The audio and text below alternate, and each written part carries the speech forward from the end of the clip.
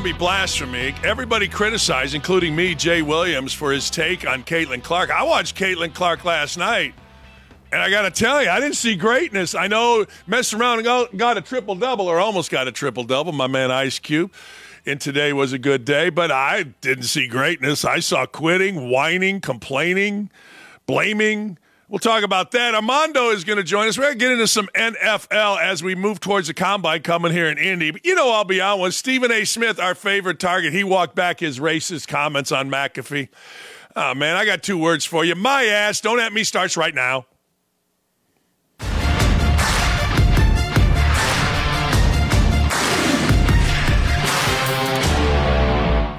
This was supposed to start out as me saying to Jay Williams, who's a friend, like, what are you doing? Why are you doubling down on your Caitlin Clark isn't the GOAT take? And then I decided something yesterday.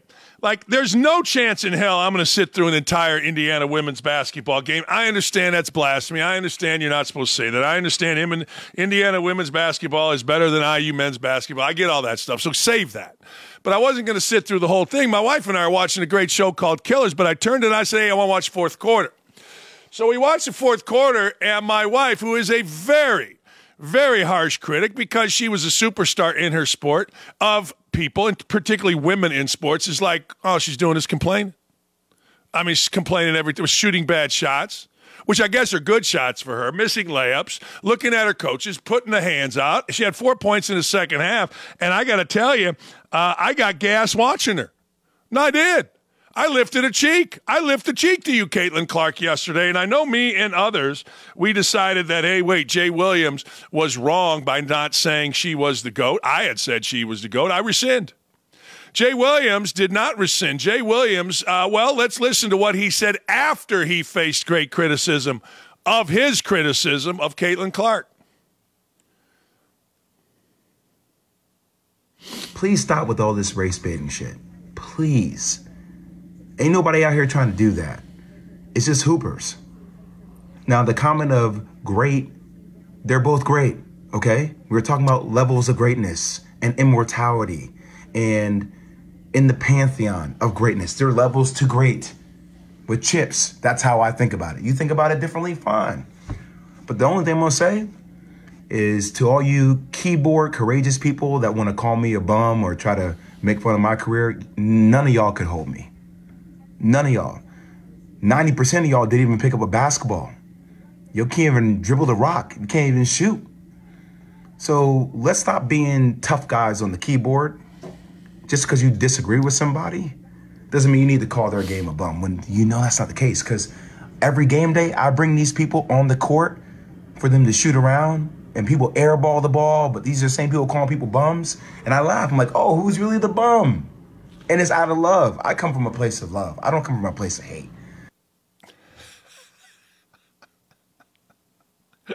Say all this stuff, call people bums, but I come from a place of love. Yeah, well, he's full of shit. I can hold him.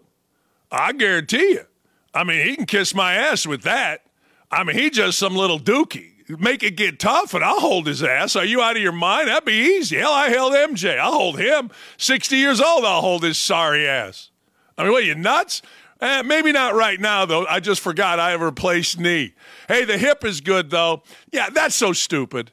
I mean, I'm embarrassed for him. Because you could play at Duke. Look, hey, I'll say this. Jay Williams, go to Rutgers. Why don't you go to Rutgers? You tell everybody you were almost going to Rutgers. Why didn't you go to Rutgers?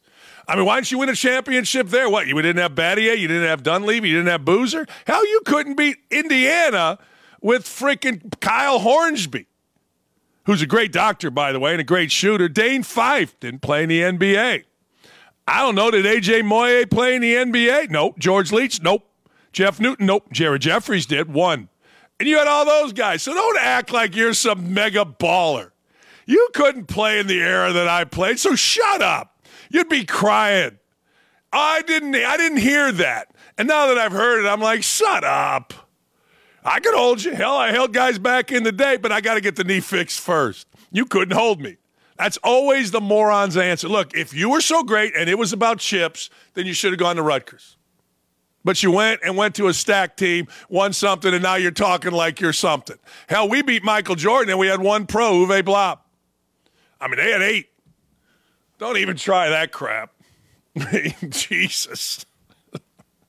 Oh, man. But to the point of, well, is Caitlin Clark great? Of course it's race baiting. We all know that. I mean, hey, as soon as anybody says it's not race baiting, at least I'm honest about it. If that was African-American girl, it would be a totally different deal with Jay Will and Cheryl Swoops and every other African-American. I mean, look, we're beyond that. We understand that. That's not even up for debate right now. That's not something that you can say, well, we wonder if it's race. We know it is. It is what Donald Trump provided us. Clear lines. I'm a crazy-ass liberal. I'm a conservative. I hate white people. We see it all the time. Don't even try to say that's not race. Of course it's race. It's what you guys do. Everything is race. Little white girl, not lesbian. Catholic, dates McCaffrey's son. Oh, we hate her, the mean lesbians of the WNBA, the African-American announcers. We know this. We know this. Everybody knows it. This isn't some freaking, like, oh, my God, can you – no. That was 10 years ago where we all had to be quiet. White dudes in particular, about 3, 4, 5 years ago when idiots and thugs were rioting and we're all supposed to sit there and go, oh, my God. And I did. Hell, I wasn't stupid. I shut up. And then I realized, wait a second, these are thugs burning down my city. Screw you. But of course it's race baiting. But I will say this, I watched Caitlin Clark twice. Second half, fourth period, I think they call it periods. Oh, my God, can you imagine a women's game calling it period? We must not call it that. Fourth quarter. Hockey's periods. I'm sorry. Anyway, fourth quarter, I watched her against Nebraska. Bad shots, bad attitude, bitching. Go, and I know you're not supposed to say bitching, but I say bitching about everything. You know, it's just what I do. Coach Knight did, I did, my dad did it. So I quit bitching, Dan. Oh, okay. I watched her against Nebraska. She was awful. I watched her last night against Indiana. She was awful. And not just awful in terms of missing shots. And she missed some easy ones against Indiana and got frustrated. Well, you know what, Goats? I guess they get frustrated too. I guess that's just what we're going to say.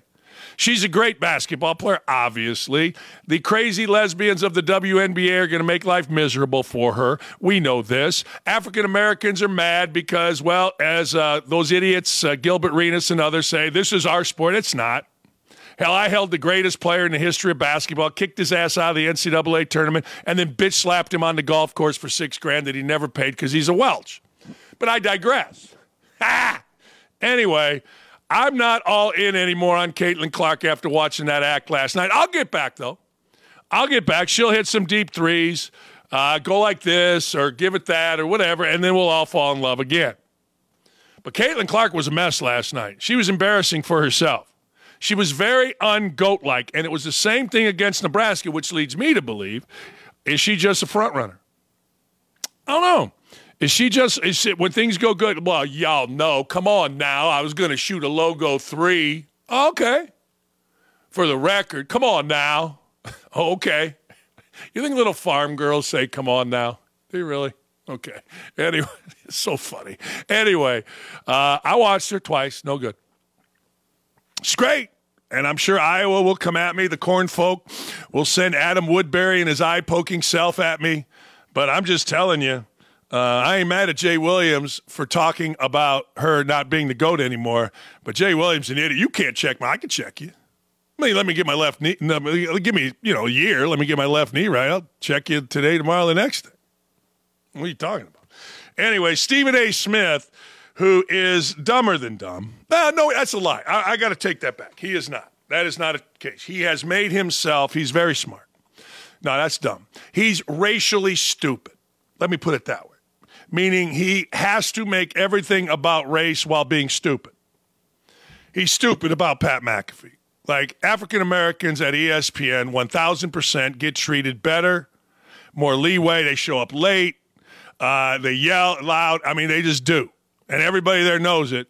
And I wouldn't say it unless Stephen A. Smith didn't start lying and saying that McAfee, meaning other whites, are treated better, and he has to be better. No. All you got to do is have a resume, and on it says, hey, I used to play, I'm African-American, you'll get a job in broadcasting at ESPN. Danny Z told the story. It's just a fact. I'm not mad about it, care less. But I'm just telling you it's a fact. I mean, you want a job? If you don't, like we have a guy here in town named Stephen Holder. Stephen Holder, African-American guy. Reason he's with ESPN is African-American guy. Gives no insight. And if he was any good, he would be on a desk every morning on one of these shows.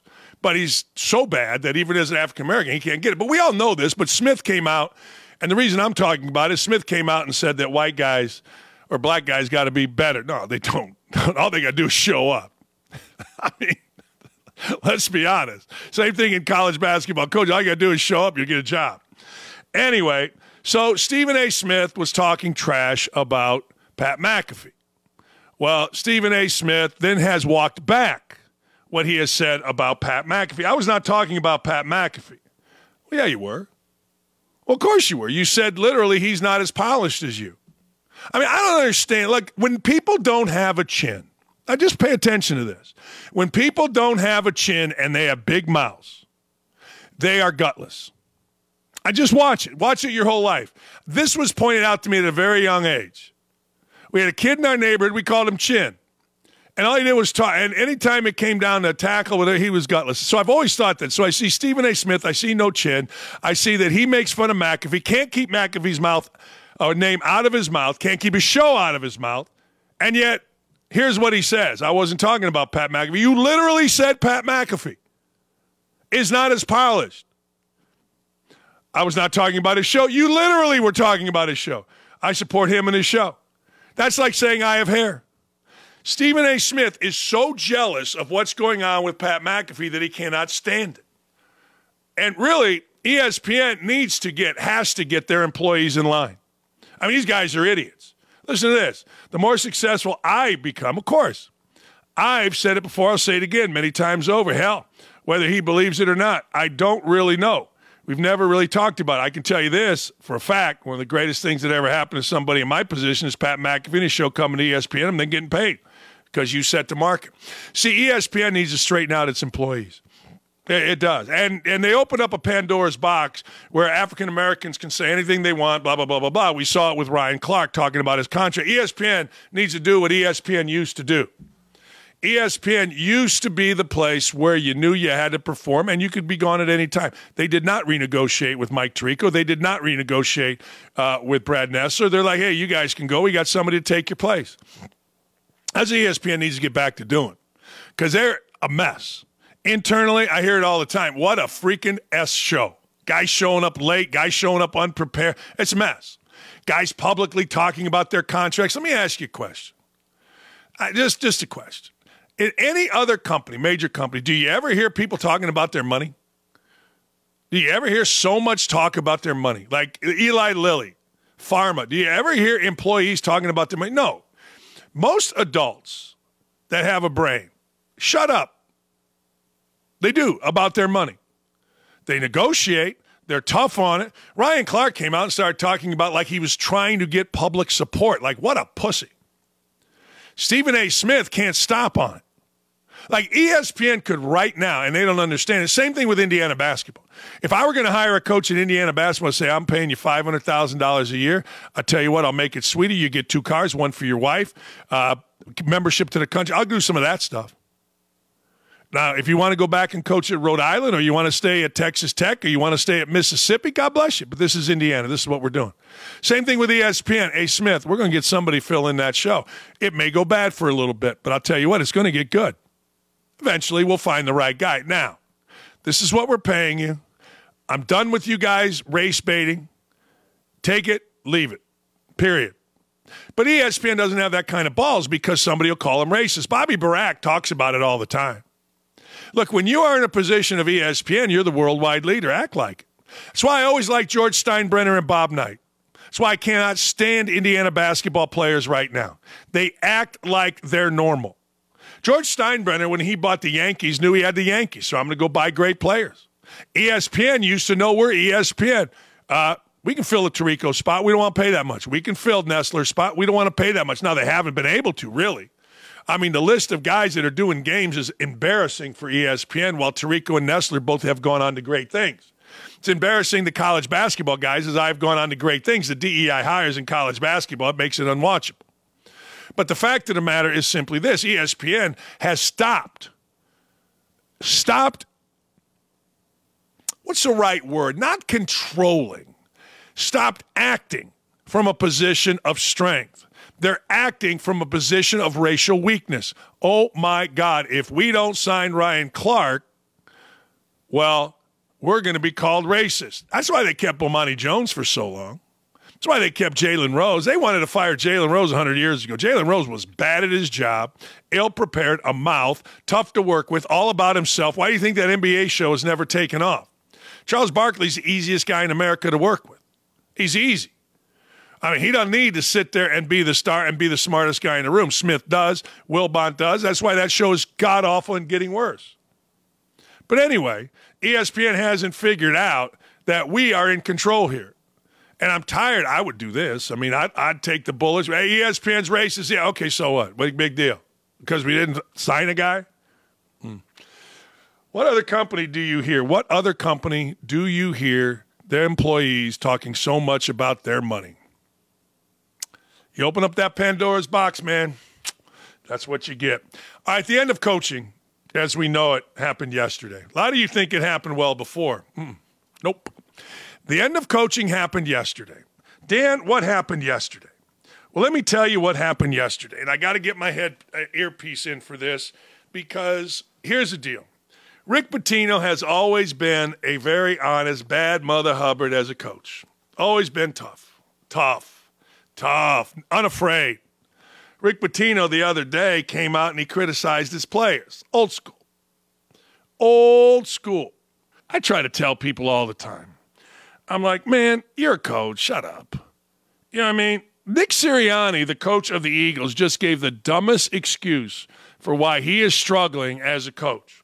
I got to tell you, Nick Sirianni has negatively been impacted by the suspension handed to the big fat guy named Dom. He says, listen, according to Gunn, who's a guy, I guess, I wish you guys would put in who Gunn is. But anyway, Dom DeSandro is a big fat guy. He's a big fat guy on the sidelines, got a hassle with the San Francisco 49ers, and they kicked big fat Dom DeSandro out, off the sideline. Gone. See ya. Adios. Well, Nick Sirianni is saying things like this. I'm getting in arguments. According to Gunn, the banishment of security chief Don DeSandro from the sidelines after he made contact with Dre Greenlaw during the December 2nd game against San Francisco threw Nick Sirianni off balance. Big Dom controls Sirianni's emotions on the sidelines. And in his absence, Nick gets in numerous arguments with players and coaches during games. Well, then Nick Sirianni's an idiot. I mean, honest to God. I mean, if you need a big fat guy to sit there and keep you under control, then you're a child. What are you doing? You need a big fat guy to go with you on a recruiting trip. You need a big fat guy to say, hey, we're playing cards at my house. You need a big fat guy to come over when you're sad. But if you need a big fat guy, and Derek Gunn apparently is a reporter, to control your emotions during a game on the sideline, what in this Sam hell are we doing? Like, be an adult. At some point, you're the coach. You're the coach. I always thought this as a coach. I'm the coach. I'm going to act like a coach. I mean, I may make the wrong decision. I may not do everything perfect, but I'm going to be the goddamn coach. I'm going to be the guy that sets the thing here. We're going to do what in the hell I want done. Period. That's it. And I'm not going to be like, well, because big fat guy isn't here, I'm going to lose my mind. The Eagles went on a free fall after Big Dom's suspension. What? It lasted the rest of the regular season. They won only one more game, gave up the division title. Look at that. That's unbelievable. After the lone victory on Christmas, Sirianni admitted he was too tense during the game. What, is Sirianni a child? Look, I understand. I like Sirianni. He looks like a friend of mine, Darryl Collins, who was really a tough guy, good dude. But I got to tell you, if you need a big fat guy to do anything other than to eat with, drink with, play cards with, get in a fist fight with, then you're an idiot. If you're a coach, a NFL Super Bowl playing coach, and you need that fat guy right there, his sorry ass can't control his weight, stupid looking, I'm a sausage eating, what do you do? I own a gym. Every NFL guy you know with a big mouth, what do you do? I own a gym. I'm a trainer. Now, shut up. What does Big Dom do? He eats. Probably little numbers on the side. Maybe a little brawl here or there. He's got all the answers. You need women? Hey. No, that's straight from the movies. But my God, look at this fat. I was going to call him I hate this. Like, I get tired of guys like Big Fat Dom that could not play dead. You know what I'm saying? And yet he's in a hassle with a professional football player. It's amazing to me. It's astounding to me. And it's like Indiana fans that say we. I'm like, we? I didn't see you there at a 5 o'clock practice when Knight was making me dive loose ball drills against a 270-pound guy. I didn't see you there. We. I got a lot of stuff in my brain that just, I don't know. But look at Big Dom. Sirianni, you know what that tells me about Sirianni? He's a fraud. And he needs a little protector. I mean, no, Siri. See, I don't know, Siri. I didn't say Siri. So why are you coming on? I didn't say Siri. They're listening. I'm telling you, it pisses me off. It pisses me off that they're listening. I didn't say it. And yet, here she is.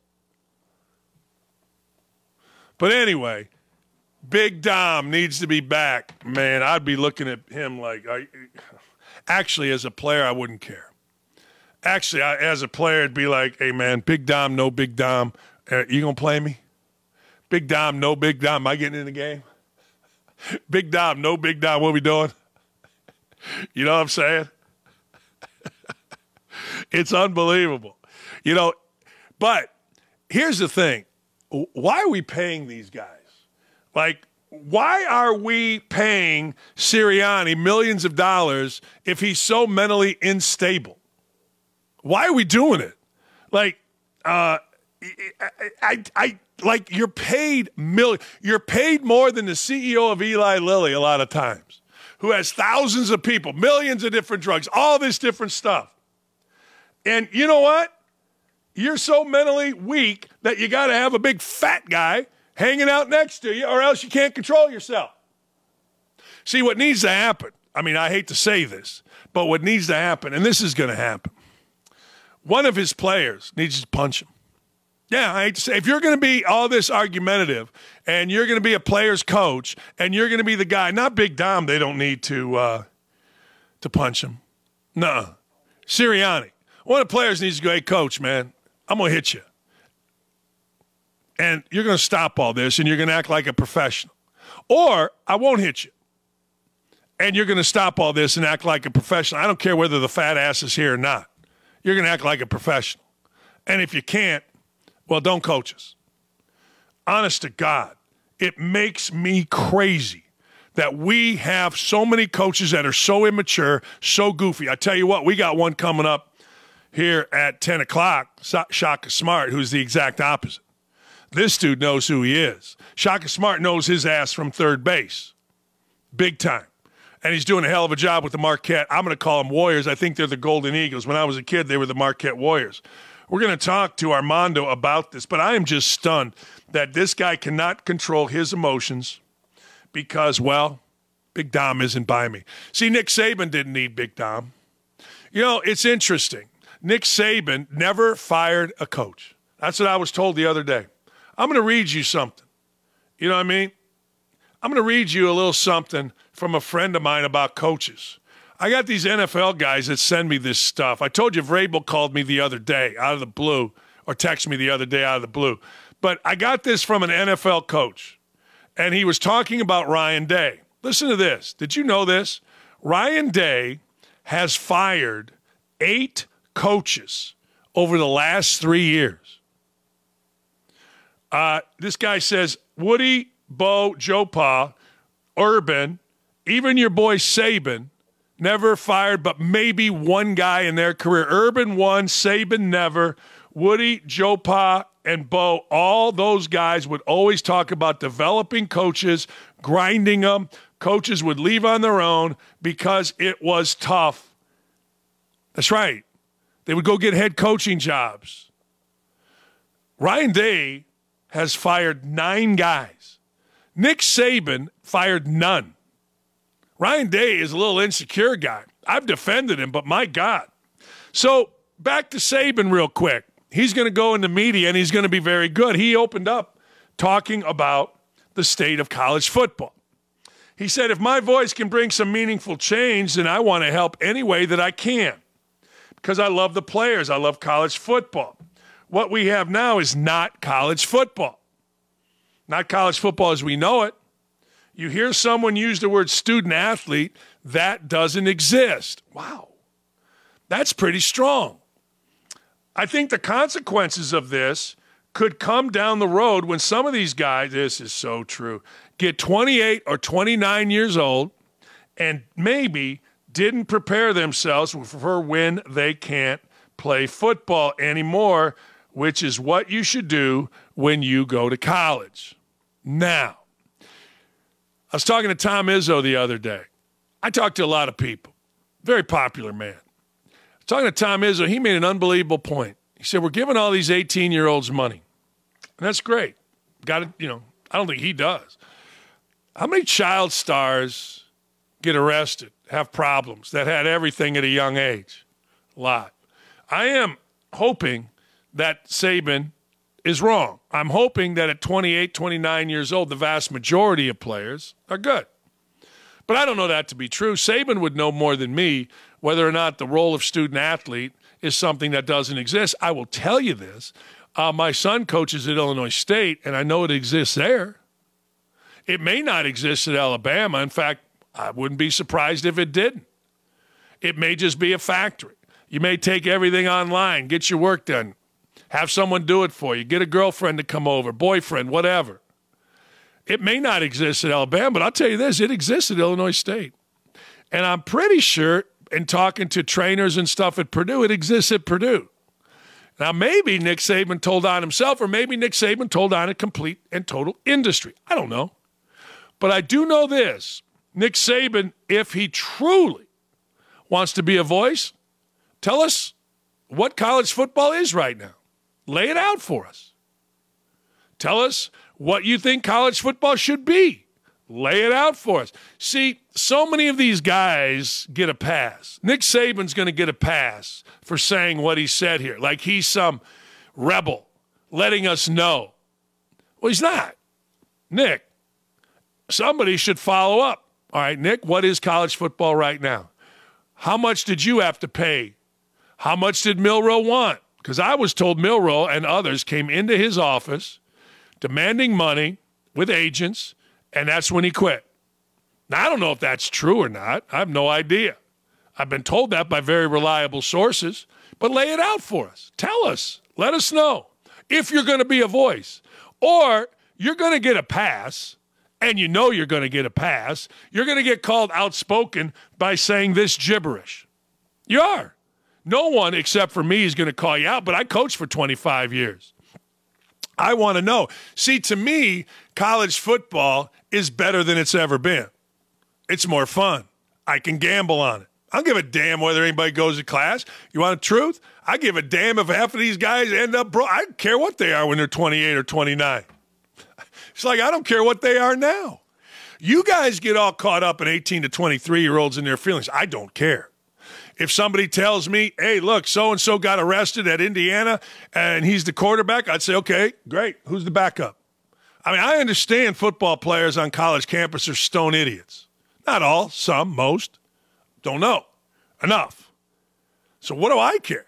But college football is awesome. So I would love for Nick or anybody else that telling me that college football is no good, I would love to hear what's it supposed to be. What is it? What's bad? What's good? If not, shut up. I mean, I know we're all supposed to genuflect to Nick Saban and his little championships. That's great. But if you're not going to tell us anything and you're just going to mumbo, blah, blah, blah, blah, blah, don't need that. How much you paying, guys? What's the going rate? Did that Beck kid with the Lamborghini, what's he doing? What made you quit? I mean, if you really want to, can you imagine if Nick Saban said, hey, Milroe and others came into my office, demanded this much money, and I told them to stick it. People might wake up, Nick. But you saying college football isn't what it is. It doesn't exist.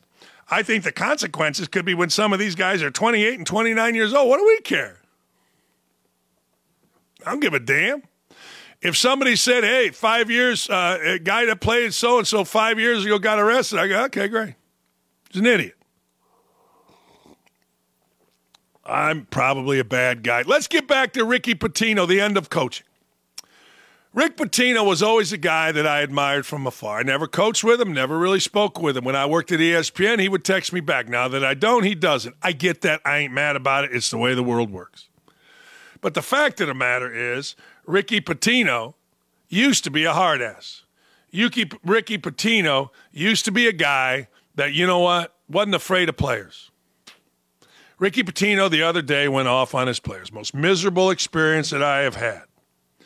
I don't like Ricky Pitino sounded like Rick Pitino to me. But guess what he did?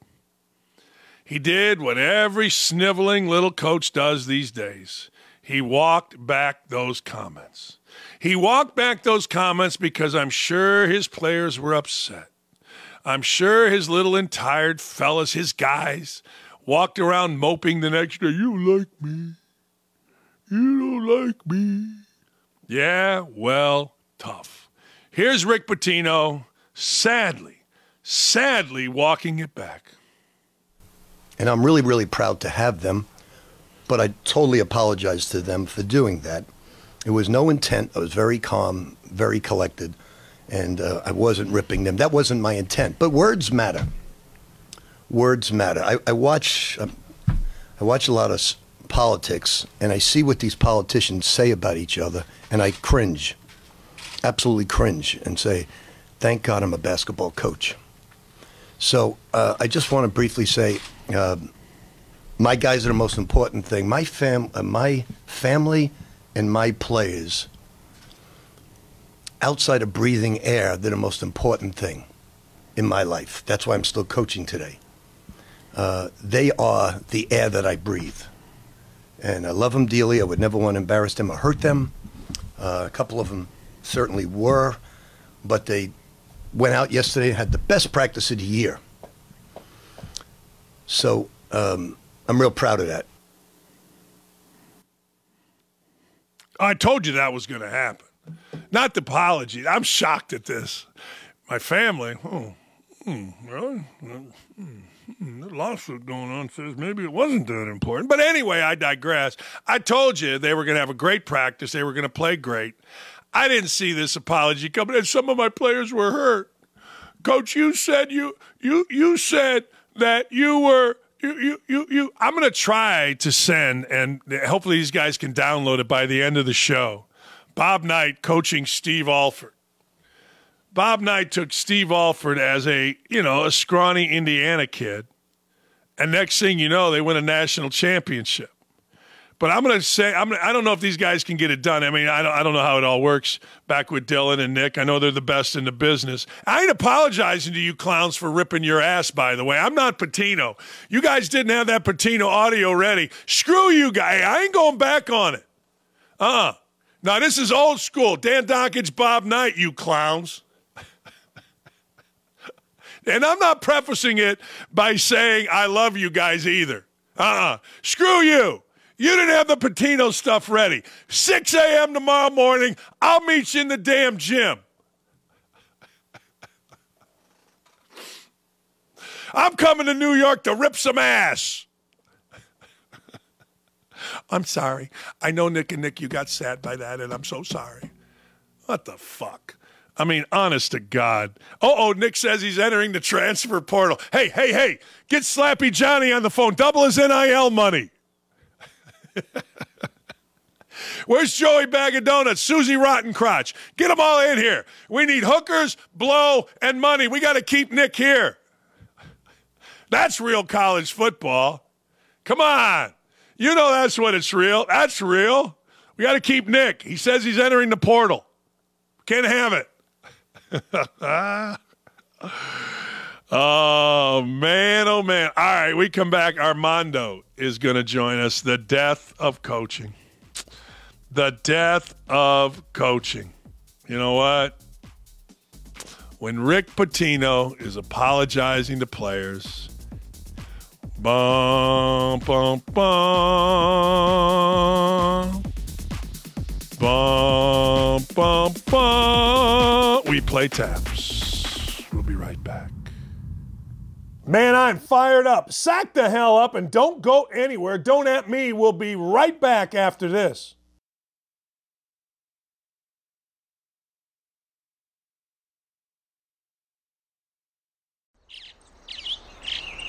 Getting ready to take on spring? Make your first move with the reliable performance and power of Steel battery tools. From hedge trimmers and mowers to string trimmers and more, right now you can save $50 on select battery tool sets. Real Steel. Offer valid on select AK system sets through June 16, 2024. See participating retailer for details.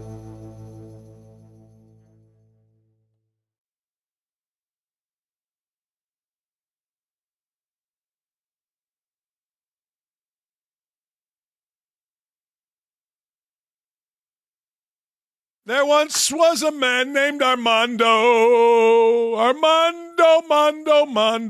Hello, my friend. How are you?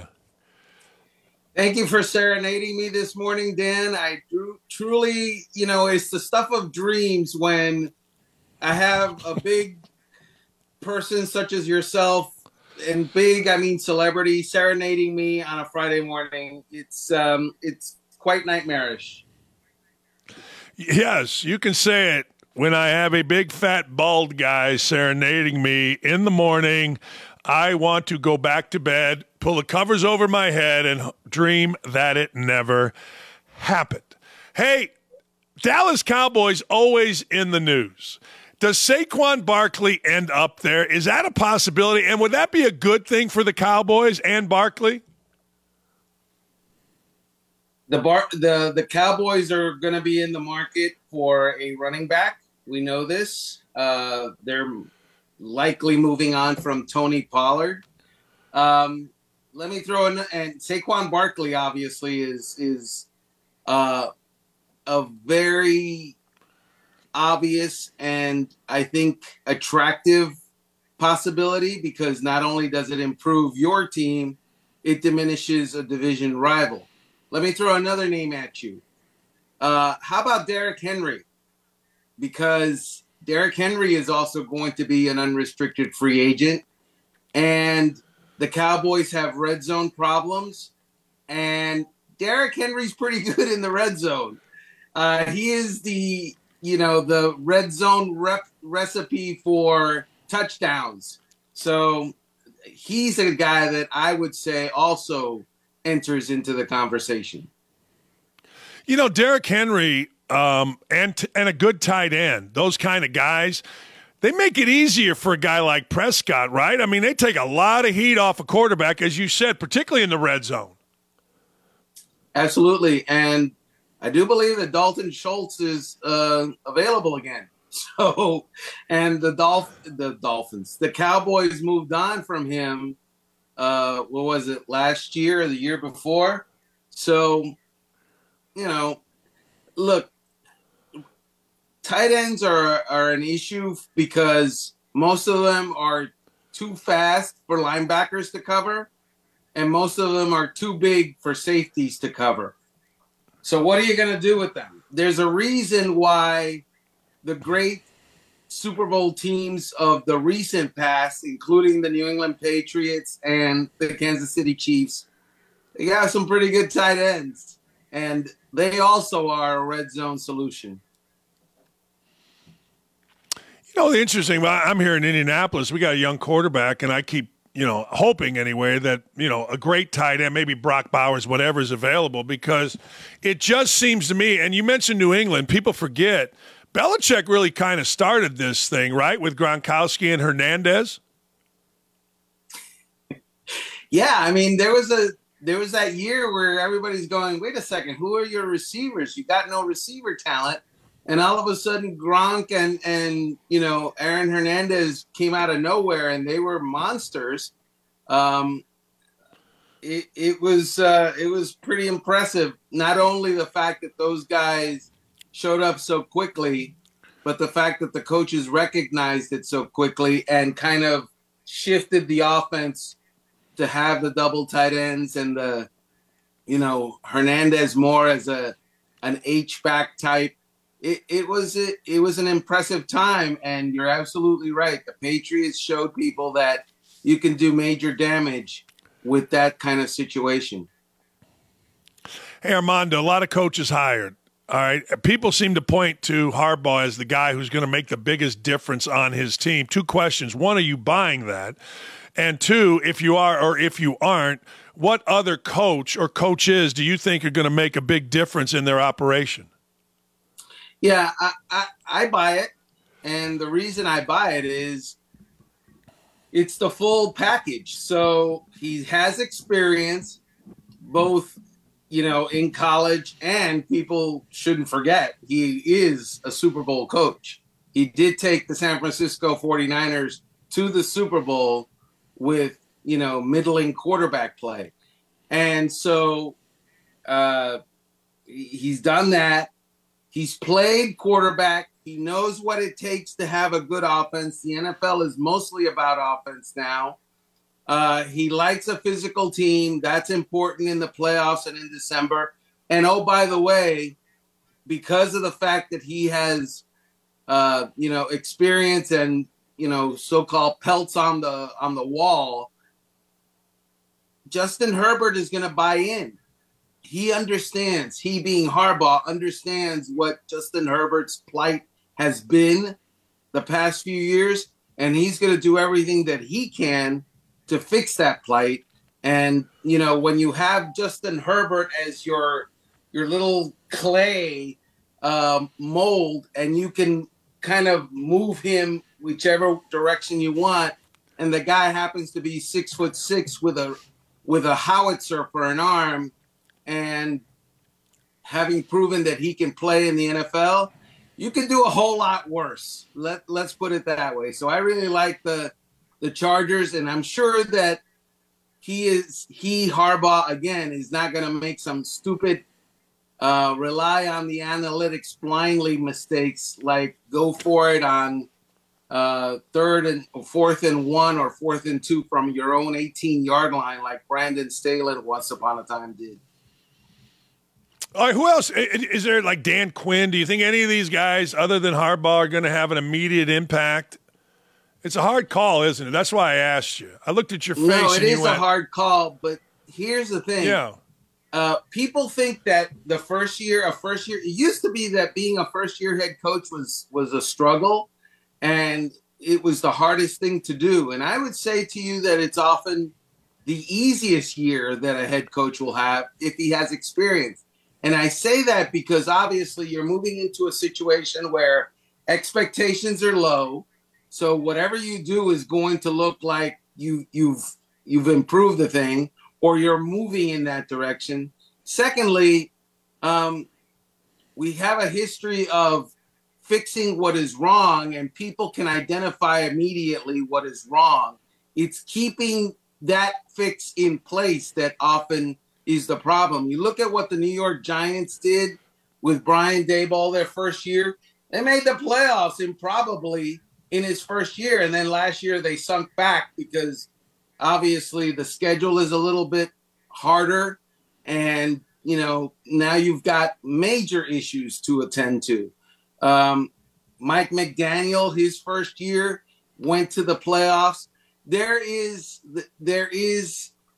history where teams go from not so good to pretty darn good. Bill Belichick had a history of doing that all the time. I think one year the Jets were 1-15 The next year they were 9-7 under Parcells after going 1-15 with Rich Kotite.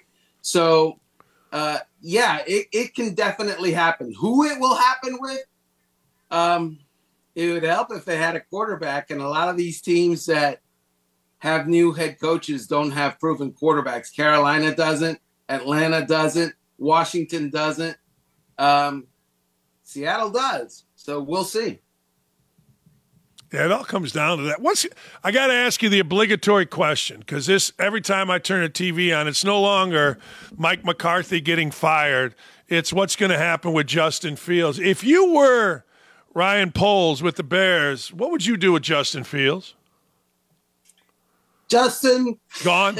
Woo! My friend, it has been a nice relationship that you and I have had. I loved you until I didn't love you. And right now, I don't love you as much as Caleb Williams. So that's what I would do. I would trade Justin Fields. I don't believe that the Bears are going to get anywhere close to what they hope that they can get for him. They're not definitely going to get any sort of equal value. They gave up a first-round draft pick to select him. They're not getting one back.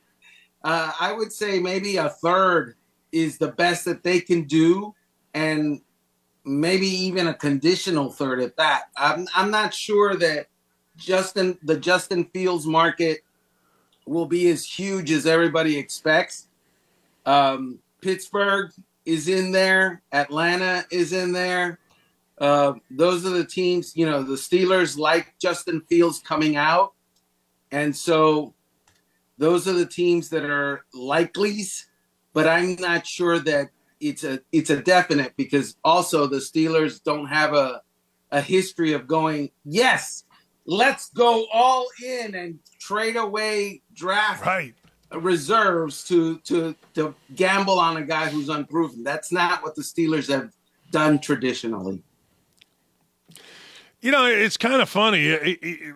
Quarterbacks get judged awfully quick. Like, is Kenny Pickett a guy or isn't he a guy? Don't you got to figure that out a little bit? I mean, it's the same thing with the Bears. You got a guy you're trying to figure out. I don't know. Is Kenny Pickett a guy? Is he not a guy? I mean, seems like you got to know that. Well, they intend to know that, and that's why I think that the Steelers and Justin Fields, while of distant possibility because of what the Steelers showed their like for Justin Fields during the draft process, is not necessarily a certainty. In fact, it's far from a certainty. They do have Kenny Pickett. There's nothing wrong with competition. The Steelers want competition for Kenny Pickett. If Kenny Pickett is, like you said, the guy, he should win the competition. But that's part of being the guy. Let me put it to you this way. In the last 2 years, the quarterback who was in this year's Super Bowl for the San Francisco 49ers, he won a quarterback competition. And by the way, the dude came from like the 7th round, the last pick of the 7th round, all the way to the finish line to win it. So he did like a secretariat, and he passed Trey Lance, and he passed Sam Darnold, and he passed Jimmy Garoppolo. And he was in the Super Bowl last I saw, and gave his team the lead 3 times in the fourth quarter and once in overtime. He did it through competition. Competition is a good thing. So Kenny Pickett is going to feel some competition in training camp, whether that's from Mason Rudolph or Ryan Tannehill or, Justin Fields probably. That's right. See, it drives me nuts. So many times we treat these little quarterbacks, well, you can't affect them. You can't hurt their confidence. You can't have confidence. It drives me nuts. You're exactly right. Put them together, see who's the best, and let's go. Let's go. Right. Yeah. That conversation comes up a lot with, I think more defensive coaches than offensive coaches, because offensive coaches have this feel for their quarterbacks and sometimes it's too much of an emotional feel. Defensive coaches are, all right, you're going, let's go. But there is a happy medium on quarterback confidence. Look, competition doesn't hurt anyone's confidence unless they're not good enough, in which case it doesn't matter because you're just not good enough. I don't care whether you have confidence or not. Now, that's right. The way it's my confidence. Right. It's my confidence in you. I'm the coach. I want to be confident in you. Right. The way a coach hurts a quarterback's confidence is making a decision with him and then going with the push, pull, start, stop thing. Whereas you make a decision with a guy, you better stick with that decision. You don't put him in as your starter, especially if he's young, and then pull him if he struggles for 2 games. Or pull him at the end of a game if it's not going right to put in a more experienced player. That is a confidence killer. But competition, outside of games, hey, man, it's the NFL. Win. Oh, my God. Are you preaching to the choir? In Indianapolis, we care about draft choices, relationships, and cap space. And it drives me nuts because I'm like, you got 17 games. Win the freaking game. All right, I got to ask you. Nick Sirianni. Nick Sirianni's a guy that everybody loved, 11-2, whatever. Now everybody hates. He can't get along on the sidelines without Big Fat Dom. Nick Sirianni seems to me to be the most interesting hot seat guy coming up this year. Yeah, him and Mike McCarthy. Why? Always because McCarthy. There's a huge looming shadow over both of those guys, and in fact, over much of the NFL where they've got uncertain coaching situations, named Bill Belichick. And I think that Belichick was primed to go to the Dallas Cowboys if Jerry Jones, the owner and general manager, had pushed the ejection button on Mike McCarthy. He didn't. McCarthy stays. He better win in the playoffs next year. He better have success, or he's probably gone. Forget everything that happens to the Dallas Cowboys in the regular season. If they get in the playoffs, and they must, then he better have success. The same thing with Sirianni. Sirianni, he's done everything that he can to save himself so far. And what is that? You fired your defensive coach during the season. You fired the defensive coordinator at the end of the season. You fired your brand new offensive coordinator. You hired a new one, and you're not running your system anymore. You're not calling the plays anymore. So there is nothing else. I mean, he's got no one else to turn to. He's in the Ron Rivera mode where he fired everybody, and ultimately it's like the Will Smith in Fresh Prince. He looks around at the end of the series going, there's nobody else. And when you're looking like that, the only person that can get fired next is you. And Nick Sirianni is that guy right now in that empty room. That's a great breakdown, actually. That's an absolute perfect breakdown. All right, you going to the Combine? What are you doing? I am going to the Combine. And then I'm coming over for dinner every night. I was going to say, you let me know, and I'll be happy. My wife and I will take you out. We'll have you over. You name it. You're Armando. We got to take care of you. I appreciate you, my brother. You got it. Thanks, my friend. That's right, the great Armando Salguero. If he says it, it's true. And that was a great breakdown of Nick Sirianni. No, it really was. You fire everybody. And away you go. Shaka Smart, the head coach of the Marquette, used to be Warriors. And when I was a kid, I loved the Marquette Warriors. Why? Because we were the St. Peter and Paul Warriors, and we had the same colors. And Bo Ellis designed uniforms where Marquette's uniforms were untucked. So what did I do? I played all of my high school games with an untucked uniform. I play everything with an untucked uniform because of Marquette. Marquette's big in my life. I loved Marquette against Notre Dame, Marquette against DePaul. It was great. Shaka's got him rolling. I want to find out something about Shaka that I've never asked him. I cannot wait to ask this question. My wife asked me to ask it, so I'm going to ask it. We'll be right back. That's it. I got to take a break. We'll be right back with more on Don't At Me across the Outkick Network.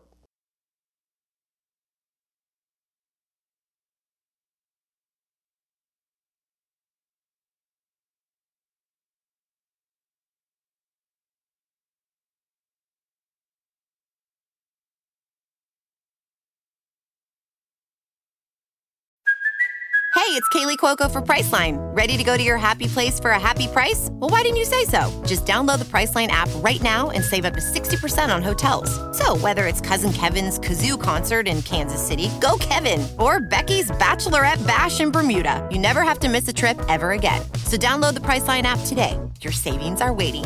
Go to your happy place for a happy price. Go to your happy price, Priceline.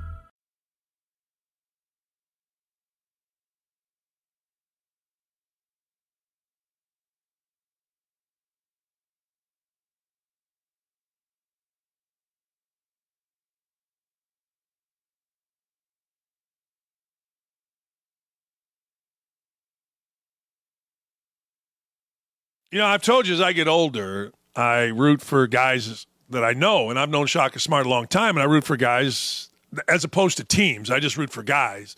And I've always rooted for Shaka. Shaka, my wife, is the all-time leading winner at Bowling Green softball and Syracuse softball. She was dumb enough to quit and marry me and move here. She loves you. I mean, she saw back in the day when you took VCU to Final Four, saw an interview with you. And she saw one the other day. And I told her today I'm having you on. And she says, will you please ask him how he got his name Shaka? She's like, I've followed this guy. I've read about him. I've seen interviews. And I've never seen anybody ask him where his name came from. So I am asking you as a favor to my wife. Absolutely. Well, it's interesting because I was raised by a single mom. My dad was never a particularly positive influence in my life. He was kind of in and out of my life and never, much of a positive father figure. But he did give me my name, which is, probably the best thing he ever did for me. Shaka, the guy I'm named after, was a man in Southern Africa in the 1800s that united hundreds of thousands of people when there was a lot of colonialism going on, and to bring a bunch of people together around an ethnicity called Zulu. So your wife may have seen the movie in the 80s, Shaka Zulu. That's who I'm named after. I'm writing that down, and we're going to watch it because I'm telling you, man, I'm like, my wife's like, I just think this guy is the best. Like, she's a coach's coach, right? She's critical, all that stuff. And she's like, this dude is unbelievable. So I'm writing it down, Shaka Zulu. We're going to watch it. I swear to God, we'll have it watched by the end of the week, by this time next week. And, Coach, a lot of times people have watched that movie and they hadn't met me. And then when they meet me, they're kind of underwhelmed because compared to the real Shaka, I'm pretty meek, but I do my best to live up to the name. You know what? It's hard to live up to movies, man. Let me just tell you that. It's hard to live up to movies, right? Hey, Marquette, you were on when you moved over from Marquette. I've said this, and you can tell me I'm wrong. I understand the easiest thing to do is say, Shaka's a good fit, whatever. Sometimes bad luck factors into coaching where you're somewhere, and sometimes good luck factors into coaching, and that can be injury. That can be a number of things, correct? Absolutely. And I think without having coached, you can't fully understand that because, and you get this, from your long career, sometimes you'll win games or you'll have a very successful season and you'll realize that, wow, we were fortunate that this happened with this guy or that guy did this or that this guy stuck around or even fortunate that someone left. Sometimes there's addition by subtraction. But then the opposite can occur as well, where, a season doesn't go your way or maybe you had a bunch of games where, whether it's calls or unlucky bounces. But at the end of the day, I would say most fans and most media, not all, tend to simplify and generalize. And so if your record's 15-15, then, you didn't have a very good season and you didn't do a very good job as a coach. I've always said this. I've always said Bill Parcells is "you are what your record says you are" is complete bullshit. I've always said that. I mean, it just is. And I know I can't really quantify that, but I've always thought that and what you said is absolutely kind of my point about that. Well, what's fascinating is there's this back and forth between the results and the process. And it's funny because coaches, of course, are obsessed with the results because the results are what gets them hired or fired. And that's what they're evaluated on. But I think also most coaches understand you're not going to get the right results without the right process. So sometimes with quotes like that, I would guess if you and I sat down with Bill Parcells, he would probably agree with us that, hey, the process is required to get you there. And sometimes you might follow the same process in 2 different years and get 2 different results. I was just saying before you came on, I grew up in Gary, Indiana, and I wasn't an Indiana basketball fan. I was a Marquette, DePaul, Notre Dame. Like those were the games that I couldn't wait to watch. Al McGuire. I could name Bo Ellis, and I used to go to AAU events, and he was like my idol because he got the shirt untucked. I mean, the history. The shirt untucked. And we used to bet on AAU games. He would make the line. You're sitting there, you're bored for, he's like, all right. He's like, all right, this team +3. Okay, we'll bet $1. You know what I mean? Marquette has always been a great, in my opinion, basketball spot.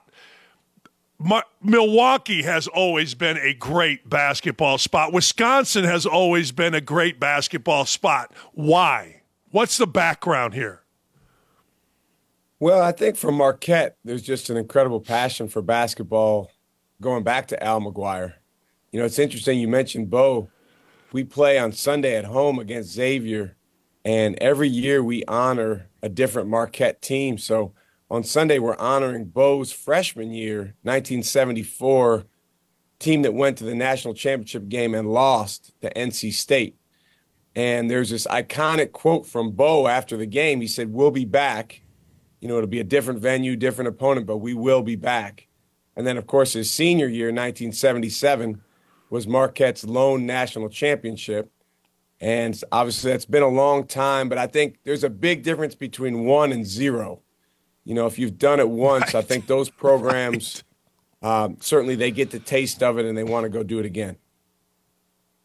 But Marquette, your university, I remember, I remember going there and it was, it was right in the middle of the city, and but the university has made a huge commitment to not only basketball practice facility, but the university itself, right? Like Akron did that, right? They closed off the campus, made it more of a campus environment, correct? It's a great place to go to school. It's a really neat place, and I'll tell you, and this from your career, I've worked for 6 different university presidents, and the one that's been here for the last 10 years, Dr. Mike Lovell, he makes my job so much better. I mean, he's the best I've ever been around. And as you know, like those guys, they've got a lot bigger fish to fry than sports. But they also, the good ones, recognize that sports, in a lot of ways, are the front porch of the university and impact a lot of people at the university. So that's one thing right now that makes Marquette an incredibly special place is him. I'm going to talk about your team in a minute, but VCU, no football. Texas, massive football. Marquette, no football. A lot of coaches think, hey, I use football in recruiting, that kind of thing. Can you tell people the difference? Yeah, huge difference. I actually, in addition to Texas, I was an assistant coach at Florida and Clemson. Right. And I went to Kenyon College, about 45 minutes away from Columbus. So at that time, I was, pretty actively following Ohio State's football program. So I feel like I've been at a lot of football schools. And I think the biggest difference is football is going to dominate if you have it at a high level. As a basketball program that can help you or hurt you in different situations, I really appreciate the fact that here, for example, when we have our homecoming, which is called National Marquette Day, it's in February for a basketball game. And I don't take that for granted. I mean, as a basketball coach, it's pretty special that people, have that type of interest 365 days a year. And I would say most of the Big East schools have that in common. And that's one thing that separates our league. Yeah, it really does. I watched your team earlier this year, and I said on the air, I think it was Kansas you dismantled in Maui, I think. I think it was Kansas. Was it Kansas? And yes. You got to understand, at Indiana, when we were really good, when I was an assistant, we could never beat Kansas. Like Calbert Chaney, we couldn't beat Roy. So whenever I see somebody beat Kansas, I'm like, they're the best team in the country. Your team's won 9 out of 10. People are talking about Tyler Kolek. So I would like you, if you don't mind. Kolek, 16. I watch him. He reminds me of Stockton, reminds me of guys. How good's this kid? He's really good, Coach. He has a poise about him that is unlike any guard that I've ever coached. He's always a step ahead on the offensive end. He's a guy that, his passing is phenomenal, but he actually is scoring the ball better and better. So, what's fascinating is we'll play a game like the other night we played DePaul, and they helped a lot. So he's moving that ball around, and he had 18 assists, and just phenomenal passing. He only shot twice. And then we'll play some of these other teams where it's like no help at all. We're not letting this guy get assists. And he's had some really big scoring games. He had 27 twice, over 30 a couple times. So he's understanding, okay, this is what the defense gives me. I'm going to take it. In your league, there are a ton of different styles, right? And how important, Cam Jones is really good. I mean, I watch that kid. I'm like, hell, I mean, Jesus. I mean, how important let me back up. When you're recruiting, let's just say you had a bare team. You had to start from scratch, and everybody else had their current team. What's the first position you would look for to win the Big East? Well, for me, actually, the first position I would look for is a point center, which we actually have right now, a guy named Oso Ighodaro. Yes. Yes. Because when you have someone at that spot that can handle and pass the ball, obviously shooting is nice and everybody loves shooting bigs, but the ball handling and the passing and the decision-making, it just allows you to do so much more. And typically those guys, if they have those traits on offense, then they also have some defensive versatility as well, which Oso has. So he's just a heck of a chess piece for us. So I would say if I was starting a team, I would want a guy like that. Here's why I asked you that, because I want to illustrate how basketball has changed. Like Indiana State got in the top 25 with a point center. Some kid that looks like a manager with his glasses and all this. Yeah. That's my point. Like a lot of guys, of course, they would say, back in my day, I want a 7-footer, right? Back, maybe 5 years ago, I want a point guard. But your illustration, and I knew Oso was that kind of player, it's just an example. Basketball is not what people think basketball used to be. It's evolved so much, and a lot of the terminology that we still use is kind of out of date. I mean, Oso's probably anything but a center. He is our biggest guy out there. These days, a lot of players, and I'm not saying this is Oso, but a lot of players can be offended, when you call them a certain position. But you want guys that can do a lot of different things out there so that you can be multiple, as they say in football, with what you do and harder to prepare for. Shaka, that's not new. Back in 1992, Alan Henderson, who played 15 years, his mother told me, please don't introduce Alan as a center. He needs to be a forward. So we had this kid, Matt Nover, whose parents didn't care, right? Matt's the center. Alan, you're the forward, right? I mean, that's not new to parents anyway. Hey, I actually grew up as a fan of those teams because I'm from Madison, Wisconsin. And right. when I was a young kid, Wisconsin wasn't very good in basketball. Obviously, they've gotten really, really good. But if you remember when they went to the tournament in about 93 or 94, I think it was, that was their first time going in like 50 years. And so when I was a kid, I was like, man, I'm not rooting for them. They're not very good. So I was a Calbert Cheney fan. I was a Damon Bailey fan. Allen Henderson, absolutely. Now, I love the Fab Five, too. So I took all the teams that were really good. I tell people this is how Wisconsin has grown. I was there 16 years. We were 31-1 against Wisconsin. And I don't think Indiana has beaten Wisconsin in the Kohl Center since the year it opened. How come Indiana and Marquette have really never played? That just came to my head. What? Man, I would love it.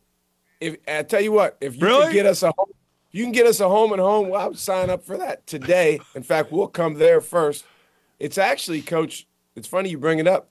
It's one of the few great venues that I've never been in. I would love to go play a game there. Now, probably wouldn't feel that way when the game was going on, but I've watched a million games at Indiana on TV, but I've never been there. I got the AD's number. He's getting a text right after this show. He is. I mean, was a manager for us when I played. And I just, it just hit me. Like, we had a series with DePaul back after Calbert and those guys left. I always played Notre Dame for years, but never Marquette. And I don't think there's, other than the NCAA tournaments with Earl Tatum and those guys back in 76, I don't ever remember playing against Marquette. It's interesting you keep bringing up, interesting stuff. That was probably the best Marquette team ever was 1976. And unfortunately they ran into the Hoosiers. And it illustrates, how the NCAA tournament works. It's a lot of times about, where you end up and your pairings and who you play against. But that was a team here. I think they lost 2 games total that everyone says had the most talent and was the best team of all time. It's funny. Coach Knight said that to me. We would talk about history and stuff. We'd go out and have lunch or dinner, and he said the 2 teams that were better than any, one was Alabama, and I remember both of these games one was Marquette. Number 1 was Marquette, and number 2 was Alabama with a center named Leon Douglas who just destroyed everybody. It's amazing. Do your players people always bitch about players. All right, they don't understand, blah, blah, blah, blah. Do your players understand how special it is to play at a school like Marquette in a league like the Big East where football is exploding all around them and basketball is the focus? Do they appreciate that? I think they understand it experientially. In other words, they enjoy the experience and they kind of feel like, wow, this is different. This is great, maybe compared to AAU teammates or friends that are at other places. But I don't think they have the same perspective that you and I might have, and they won't have that until they're old and gray. Yeah, because it is kind of unique. It's very unique. It's incredibly unique. To be a basketball player at one of these type of schools, I mean, it's a good situation. And I'm not saying it's not at other places, but it is, you're really, really treated so well by the community and adored by the community. And there's an incredible support level. Last thing before I let you go, college basketball, football, everything's changing. Big Ten now has USC and UCLA and Washington and Oregon. Does the Big East, I feel like, and tell me I'm wrong, you don't even have to deal with any of that, do you? You are who you are in the basketball space, and the tournament's always going to be there, or am I wrong about that? Well, I think for right now, you're right, but I think there are some threats to the future. What are they? For example, well, if the power football conferences ever got together and they said, hey, this NCAA tournament is a big money maker, it's a big driver, and we don't like the fact that the Big East gets so many teams. in the NCAA tournament, or we don't want Indiana State, coming in and upsetting one of our teams. Then if they really, really wanted to, they could create a system because of the power they have that excludes us or at least minimizes us. And then the other big threat is if we do go to some type of revenue sharing, which I'm not saying is right or wrong, but if it does occur, and it's directly based on TV money, we just can't be competitive in that way. Now, we do have these schools in the Big East do have a lot of people behind them that, would support the program financially, but there's no substitute for that actual TV money. So it'll be interesting to see what happens with that. And the TV money is driven by the football contracts. Absolutely. Yeah, because you have good basketball contracts. You have really good basketball contracts, right, with TV money, but the football is just monumental now, particularly with the expansion of the college football playoff. Yes, I mean, it's incomparable to basketball. Right. And it's one of the things that's, a lot of these football coaches are arrogant, and, we all know the type. But, part of what makes them that way is, they know. Football is – and I learned this at Texas. It's like, yeah, these other sports, it's nice, but at the end of the day, like at those programs, at Texas and Ohio State, at Florida, it's everything financially. Kelvin Sampson told me one time, he goes, man, I tell you what, Oklahoma's the best job ever. No one gives a shit until after the national championship in football. And that's like a month. And then in Indiana, you get $17,000 to play Chicago State on a Sunday, and everybody's up in arms if you don't win by 80. It's just different. It's just different. Yeah. But there's definitely pros and cons of both. Shaka, it's great talking to you. I am sending a text that Marquette will come to Indiana. Screw that. Indiana should have to come to Marquette first. You got the program. Indiana can't win a game. And you're sitting here with 20 wins on it. Stop it. They're coming to your place first. Hey, if you can get that done, then we gotta have you at the game. Oh, I would be there. I'd go to Marquette game no matter. I'd go. You kidding me? I double dribbled right in front of Walter Downing in 1985. They didn't call it. I laid it in. We won the game. I got history with Marquette, Shaka. I got it.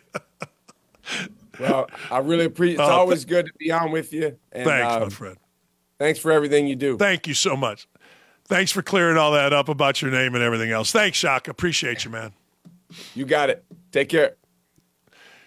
Telling you, that's best basketball coach, among the best. I hate to say somebody's the best, but he's among the best basketball coaches in the country. In football and basketball, it's really different. It's incredibly, incredibly different.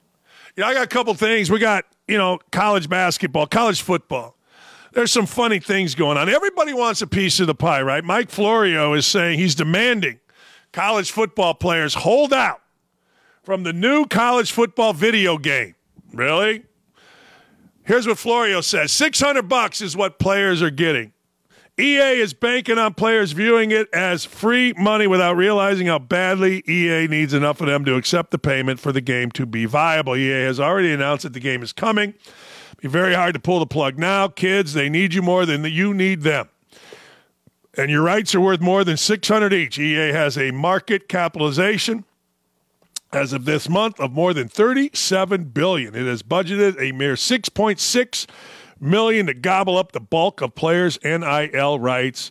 That's Mike Florio. All right, we stand with the College Football Players Association. Yeah, I don't. Tell them no effing way. Spread the word. Hold together. They hope to divide and conquer by getting enough of you to take the cash in a free game without thinking twice. If enough of you stop and think, eventually come together, you'll get something far closer to what you deserve. Well, what do you deserve? Yeah, I've always said this about college athletes, and you guys can say that I'm wrong, but I've always said this. Tyler Hansbrough was an All-American. Tyler Hansbrough was the number one attraction in college basketball at North Carolina a few years ago. I went to the Final Four, Glendale, Arizona. North Carolina was in it. A couple years after Hansbrough was out, I saw a ton of Tyler Hansbrough jerseys. North Carolina on the front. Tyler Hansbrough went to the Pacers. Tyler Hansbrough was what we call an I-69 All-American, meaning Indy's here, Fort Wayne, the G League's up here and I-69 connects them. I didn't see one, not one, Fort Wayne Mad Ants, Tyler Hansbrough jersey. I went to a game. I was up there. I said, I'll go to a game. Didn't see one, none. See, the name on the front matters. So all these guys can say players, and I'm not saying that Florio's wrong. Players certainly should get more. They should get 1,000 apiece. It should be a round number. Spend some money. What are you doing, EA Sports? 1,000 looks a lot better than 600. 600, you go through, some of these idiots go through at a club in a night. 1,000's a little better. But I also got to say, man, what's the school worth? Like, I get it. You know what? Quarterback comes, quarterback goes, new quarterback. Alabama still wins. Oklahoma still a power. Florida State still a power. Ohio State still a power. And everybody wants in. I saw my friend Molly McGrath. Women need to be in this too. Really? Women are important in college football. No, they're not. I mean, I love Molly. She's a nice lady. But no, they're not. Women are important in college football. I'm sorry, they're not. You know, I got friends, sideline reporters, one of the OGs of the show, Allison Williams, but they're not important. They're just not. They're add-on. What's important are the players and the coaches. That's what's important. I mean, you get rid of Kirk Herbstreit, you put somebody else in there, who really cares? You get rid of Joe Klatt, I think his name is Klatt, whatever his name is, you get rid of him, you put somebody in there, who really cares? As long as the game is good. So, look, I get it, but damn, at what point do we put emphasis on the school and the game? Give them $1,000 a piece. If you don't want the money, shut the hell up and move it along. But we act like, see, guys say, well, schools are making money off the sweat of my back. No, they're not. They're not. I hate to say it, but what they are is making money off the sweat of guys like my back. Bob Knight's back. Isaiah Thomas is back. Steve Alford's back. Dane Fife's back. Jeff Newton's back. Jared Jeffrey's back. Guys that made the leagues great, that made the TV contracts worth something. There is not a player today, not one, that has any impact on the current TV rights of the Big Ten, the Big 12, the Big E, you name it. They don't have any sponsorships, none. Now, attendance, sure. You saw it last night in Bloomington. Caitlin Clark comes into Bloomington. Great attendance. Yes. But the TV contracts where the real money is, those contracts were based on what was done in these leagues in the past and on the size of the schools and the interest of the fans in the athletics programs of those schools. Not Slapdick Johnny, who's a point guard at frickin' Indiana. Stop it. Just stop it. So all this emphasis on how important players are can kiss my backside. Stop it. You want another example of how stupid Joe Biden is, how dangerous Joe Biden is? This is a simple one. White House floor was left covered in blood after one of the 24 biting incidents involving Biden's dog. This is the second time we've heard this. It is. Second time we've heard this. Biden's dog bites 24 people, including one where blood was all over. That's how stupid and dangerous these people are. Like you say, well, that has nothing to do with anything. Of course it does. Of course it does. Little things mean a lot. And being an idiot in one area invariably leads to being an idiot in another area. Raise your hand if you haven't seen them. Hey, ladies and gentlemen, this is what you wait for. You want hot women? You want some funny stuff? I got Joe Kinsey coming up. Nightcaps. Nightcaps, morning caps on Outkick.com is as popular as me, and that's pretty damn popular. And Joe Kinsey's next. We'll be right back. Got to take a short break here. We are rolling with Don't At Me, and you don't want to miss it. Stay tuned.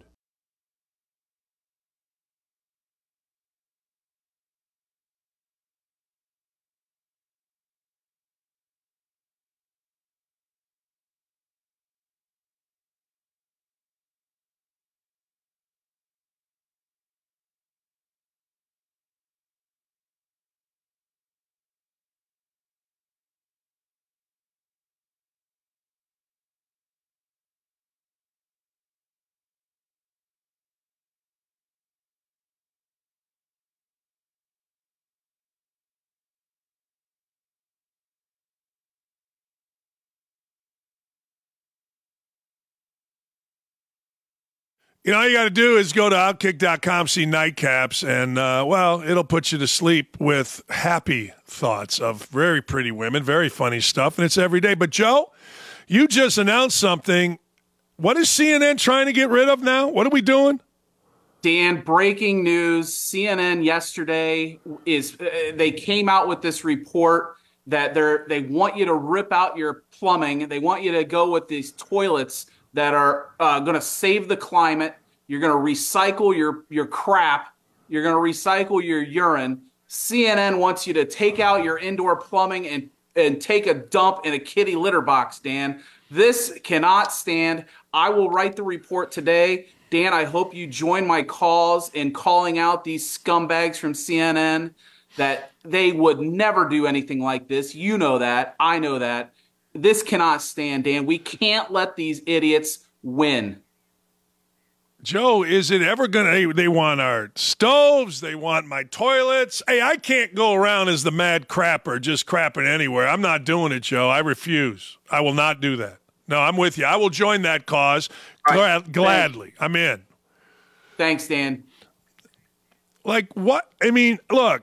As a guy who goes to the bathroom like it's his job 10 to 15 to 25 times a day, I'm not having that. I will fight that. Let's go, screen cap. Let's Joe. do it. What do we got here, Joe? Who's up? Let's see what they picked this week. Oh, wait a second. What we got?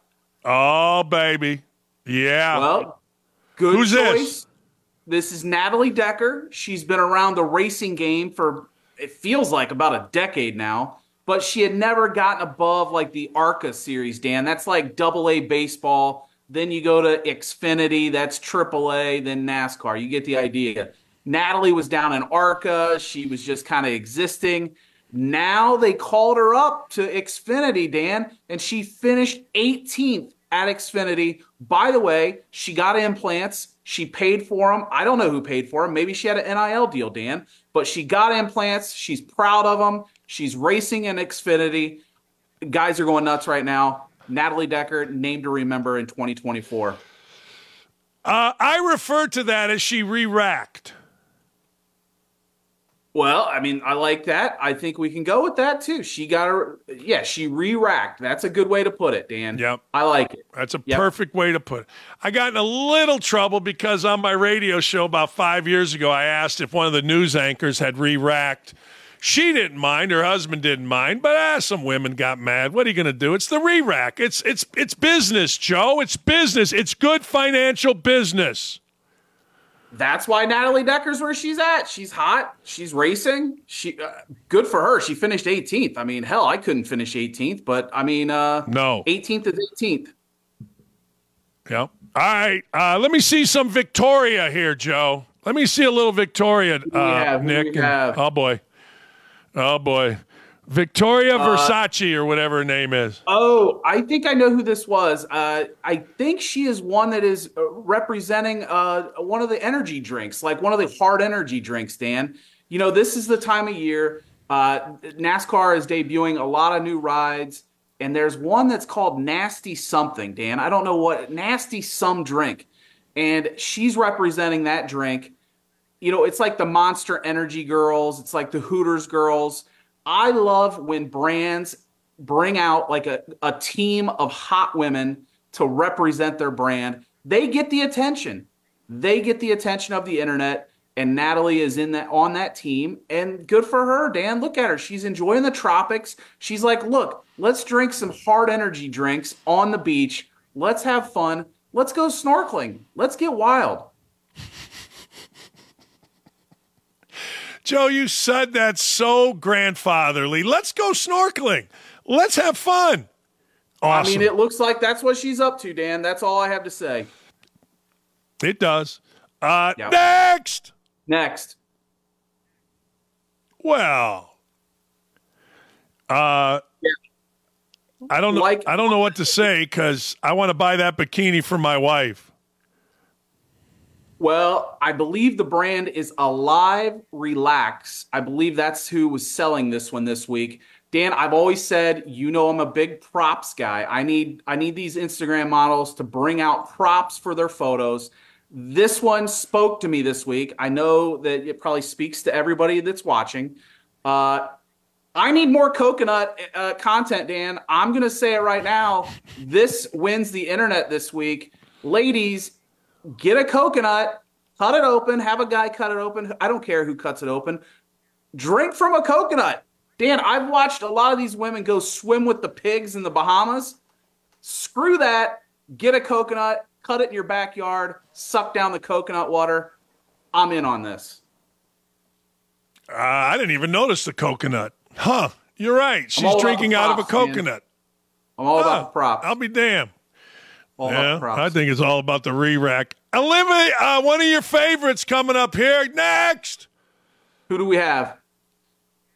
Well, I think it's the Dan Dockett show producers who keep bringing Emily Elizabeth back. I mean, they are in love with Emily Elizabeth. She's a New York girl, by the way. I heard some of your staff is in New York. She's in New York. I don't know why she lives there, but she does. I guess she likes her tax dollars just being sucked up by the government of New York. But Emily Elizabeth, she is Dan. She's getting married. I hate to break it to the guys out there, but she just got back from her bachelorette party. It wasn't as great as I thought, but I mean, whatever. Wait a second. Married. Were you there, or were you there, or were you just seeing the pictures? Dan, I'm a journalist. I have to research this stuff. I was watching her Instagram story. I saw that she had a bunch of balloons. She's in Turks, and she was in a bikini. I mean, I have to watch this stuff. It's my job. So good for Emily Elizabeth. Yeah. Good for the guy that got her, by the way. That's a great bikini, too. Holy cow. My God. I'm writing these down. I am going to go today bikini shopping for my wife, and that is on the list. Next. What's the name on this one, Dan? I can't remember her name. Alyssa Sakalani. Alyssa, Alyssa Kulani. Alyssa Kulani. Rings a bell. Not sure. I lose track at some points in the week. Again, these women love Top Golf. I think Top Golf should just have a ladies of Top Golf. Honestly, that's probably what I should do, is have an edition of screen caps that's just the ladies of Top Golf. They love it there. I never knew so many women love golf, Dan. Did you? I mean, have you seen the explosion thanks to page views, Spearneck? I mean, it is just unbelievable how many women want to be involved in golf. They've seen the path that Paige has taken, and now they all want to emulate her. They all want the crown. This is just another one in a long list. I tell you what, man, women do like golf, and I've always said this. Women in golf outfits are smoking freaking hot. I lived on a golf course, and I'm like, geez, I know that woman. She don't look that good normally. Whoa! It's just the world we live in. Hey, they got the trailer. Golf outfits right, Dan. They got the golf outfits right. Like, women that wear like NFL jerseys, they look horrible. And if you talk to the Instagram models, they always complain about the NFL gear being garbage. They ought to hire the women that are designing all the stuff for golf. They're getting it right, just like you said. I agree. I'm telling you, and everybody understands it. Literally, everybody in the world understands that women on golf courses in golf attire are smoking, and there's no question about it. All right, Bring a Trailer is next here, Joe. Bring a Trailer. What are we bringing a trailer for? There you go. Looky here. Dan, you are – I didn't realize we would end up talking vehicles. I'm not even that big of a vehicle guy, but I look at this as art, Dan. Look at this. I mean, a 1970 Ford Bronco. How did this thing not rust out? That's what I want to know. That's the real story here, is how did this not get attacked by rust and look like a piece of junk? Beautiful piece here, the 1974 Bronco. We also had a 96 Ford Bronco this week, Dan. They're calling that the OJ Bronco. You know the design. So it was a big week for Ford Broncos on screen caps. When I was at Indiana in the mid-'90s, That's the car. That was my dealer car. That was the car that they gave me to drive, was a Ford Bronco. And when OJ was going, I actually had a red one. I had a red Bronco, almost exactly the same. Quality car. They brought it back. I loved the Bronco. I did. The XL, everything about it. I liked it. I thought it was a great ride. And that's a good-looking car, but I cannot have nice things. Joe, this is a true story. I backed the other day my car into my house not once but twice, damaging my rear door. Did it twice. Sober as a judge. Don't know why. Just did. Yeah. What are you I can't have driving? nice things, Joe, and that is a nice ride. Huh? What are you driving? What the hell is it called? A Traverse, a Ford Traverse. Okay. Very nice car, and I just damaged the hell out of it. And I'm not getting it fixed. I'm not dicking around with it. I'm just, you know what? I'm just driving it, Joe. I can't. I'm not doing it. I am not doing it. You work at home too much, you know Dan. what I'm saying? I know your schedule. I'm not happy. Joe, what's the weekend? There you go. What's the weekend for you? What do you got? Dan, I'm going to a golf show. The golf show here, they always serve a lot of beer. I love it. Get together with the boys here in Toledo. Get ready for the golf season. See if any of these courses need me to play 18. Good weather coming up next week, Dan. Hopefully you get out and play 18 next week. You said Toledo. Are you in Toledo? I thought you were in Dayton. Perrysburg, Dan. I'm right there by Bowling Green. Oh, yeah. I knew that. We need to connect. I knew that. We need to play Stone Ridge, Dan. Oh, I was a member. I lived right on the 8th hole, right there on the tee box of Stone Ridge. I love Stone Ridge. You kidding me? That was a home course. It's big on Stone Ridge. See you, brother. That's the great Joe Kinsey, Screen Caps, live from Perrysburg, Ohio, right on the border. The lovely Lee Ross, we actually own the house now, right across the border, exit 3 in Michigan. All right, couple of things to get to. I am reiterating what I said earlier today. Look, I understand that Jay Williams took a lot of guff because he said that, and I'm quoting here, you got to win championships to be a GOAT. Well, that's stupid, of course, because Larry Bird and others were great. But anyway, here's what Jay Williams had to say about his comments last weekend about Caitlin Clark not being the GOAT. He went all, I'm basketball guy, I can hoop, and you can't. Here's Jay Williams. So you stand. First of all, you're standing by your Caitlin Clark comment from. Well, we were talking about greatest, and when I hear people talk about GOATs, right? For me, like, okay, I'm like, okay, you want to be a GOAT? Like, fine. Like, there's levels of greatness. You got to win championships to be GOATs. So when people want to don her as the greatest of all, I'm like, let's slow down. I've seen Donna Taurasi. I've seen Breonna Stewart. And you can sit there and tell me all day long, well, she's played with other great players. Okay, great. Championships. That's how we measure greatness overall. I got my Mike Woodson glasses on. I was trying them. I don't like them. It makes me dumb, like Mike Woodson. Anyway, that's what he started with. Now he doubled down on it. He's defending his stance by saying, you all aren't hoopers. I am. Here he is. Please stop with all this race baiting shit. Please. Ain't nobody out here trying to do that. It's just hoopers. Now, the comment of great, they're both great. Okay? We're talking about levels of greatness and immortality. And in the pantheon of greatness, there are levels to great. With chips, that's how I think about it. You think about it differently? Fine. But the only thing I'm going to say is to all you keyboard courageous people that want to call me a bum or try to make fun of my career, none of y'all could hold me. None of y'all. 90% of y'all didn't even pick up a basketball. You can't even dribble the rock. You can't even shoot. So let's stop being tough guys on the keyboard. Just because you disagree with somebody doesn't mean you need to call their game a bum when you know that's not the case. Because every game day, I bring these people on the court for them to shoot around and people airball the ball, but these are the same people calling people bums. And I laugh. I'm like, oh, who's really the bum? And it's out of love. I come from a place of love. I don't come from a place of hate. Oh, baby. Oh, baby. I just called all these people that show up at game day bums, but I come from a place of love. I come from a place of a full head of hair. That's what I come from. I mean, full of shit. First, I'll hold you.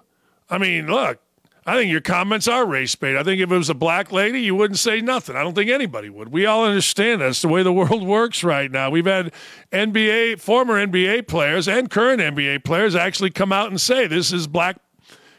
Basketball's black. Protect our league. Beat up Whitey. I mean, so stop with that. I'll hold you. Hell, but I got to get my knee fixed first. I mean, I'm 6 weeks off of knee surgery. But hey, I mean, you can't hold me. Shut up. Of course it's race baiting. Of course. What, are you nuts? You know what I mean?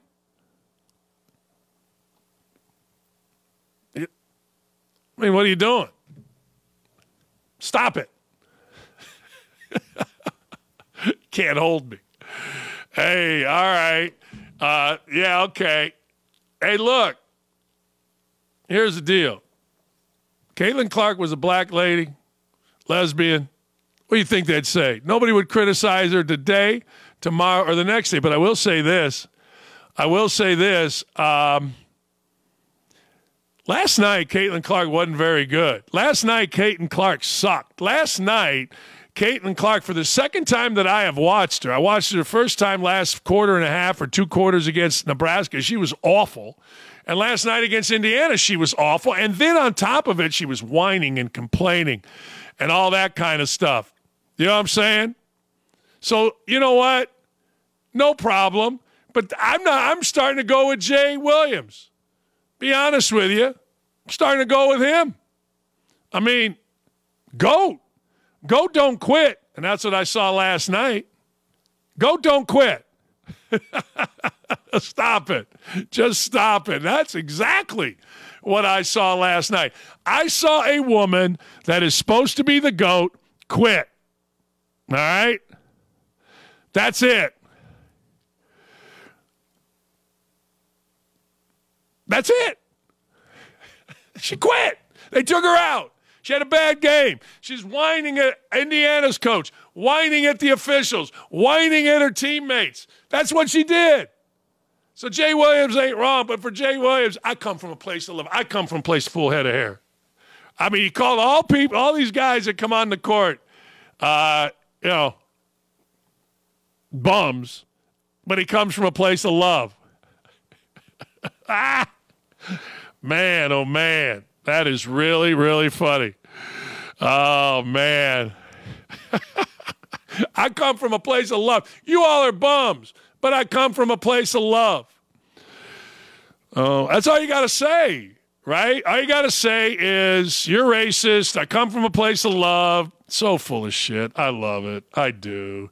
So tomorrow, when game day is on, understand that Jay Will thinks that you all are bums.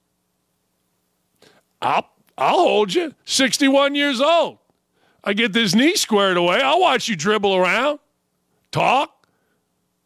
I mean, hell, Indiana guys are worse than me held you back in your prime. What are you talking about? You had hey, if Jay Williams was such a badass and it's only chance, he should have gone to Rutgers. I mean, won a championship there. Instead, he's with Boozer and Dunleavy and Battier and 18 other pros. And he acts, that's like, that whole thing about third base and think you hit a triple. Stop it. Hell, we beat Jordan with 1 pro. Uwe Blop. I guess Alford played a little bit. I mean, stop it. These dudes, man, are so full of shit. Thank God for this show. Thank God. I am off of Indiana. I'm done. It's over. Tonight is the worst gambling night all year. There is nothing that I want to gamble on tonight. 0. Zip. I want to watch Princeton and Harvard because I think Princeton is one of the best teams in the country. I do. I want to watch Toledo at Bowling Green because I coached in that, and it's a pretty good rivalry, and Bowling Green's had a nice year. I want to watch Yale and Cornell tonight play for the Big East, the Ivy League title, but I got to tell you, there's nothing I want to bet tonight. And this is the first time in ever. Like last night, I hit a parlay, a sweet little parlay of it. What was it? Hofstra and Northern Kentucky. I did a little research. I put a $200 parlay to win $600, and I nailed it because that's what I do. But there ain't a damn thing I want to bet tonight. Nothing. And it's the first time ever. I'm going to give you a bet that I think is a good bet. You ready? To make the Final Four. Arizona, plus 260. Means if you bet $100, you get $360 back. That's a good bet. That's a really good bet. Purdue is actually plus money, but how do you possibly bet on Purdue to go to the Final Four when they haven't gone since before I was in college? 1980 is the last time Purdue went to a Final effing Four. So how do you possibly bet on Purdue at plus money? I want to give you action. I want to give you bets. I want to say, hey, look, this is something you got to look at. But I'm telling you right now, Houston at Baylor, I don't want to bet that. IU at Penn State, oh, boy. Oh, no. Listen to this. So Penn State just threw off their best player. 17 points a game. What did they do? They went and beat Illinois, who's battling for a Big Ten title, at home on 3 free throws. Because a guy that's good enough to get you fired named Coleman Hawkins, who is the epitome of good enough to get you fired, decided to foul a guy on a 3-point shot with basically no time on the clock. So my beloved Hoosiers are going into Happy Valley. And they, according to ESPN, have a 31.5% chance of winning against a 68.5% chance for frickin' Penn State. And our guy, Woodson, bitches, whines, and moans about not having his senior point guard. They kicked their 17-point-a-game score off of the team. It's crazy. Anyway, I'll hold you. None of you can hold me. Maybe not. But you know what? I don't know. Not a bad knee, but it's getting good. Played simulator golf yesterday. All right. What a great week. I got to thank everybody. We've had an unbelievable week. Thank you for following us. Thank you for watching us. Much appreciated. Root for Illinois State. We got a tough one in Peoria against a very good Bradley team. Probably take Bradley, give the points. See you Monday.